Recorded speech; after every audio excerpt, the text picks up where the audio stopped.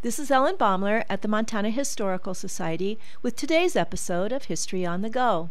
Harriet Sanders tells a wonderful tale in her reminiscence, Biscuits and Bad Men.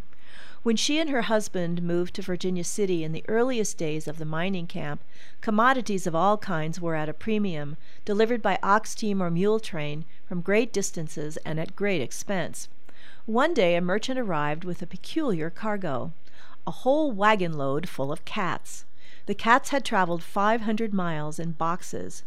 This living merchandise was important because Virginia City had a serious problem with mice. Mice had arrived with freight from the east, and the mining camp was overrun with them. Food items were so precious that this infestation was very serious. There were no cats in the region, and these, the merchant knew, would bring premium prices. So he boxed them up and brought them from Salt Lake City. The first cat brought $5. But when the merchant saw that the cats were in such great demand, he sold the next for $10 and then $20, each cat fetching a bigger price than the one before.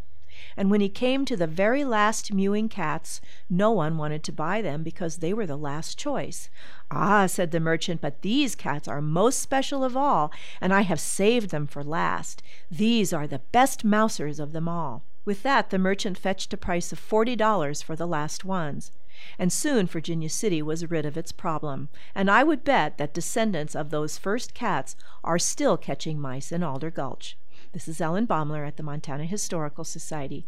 Visit us, become a member, and show your love for Montana's heritage.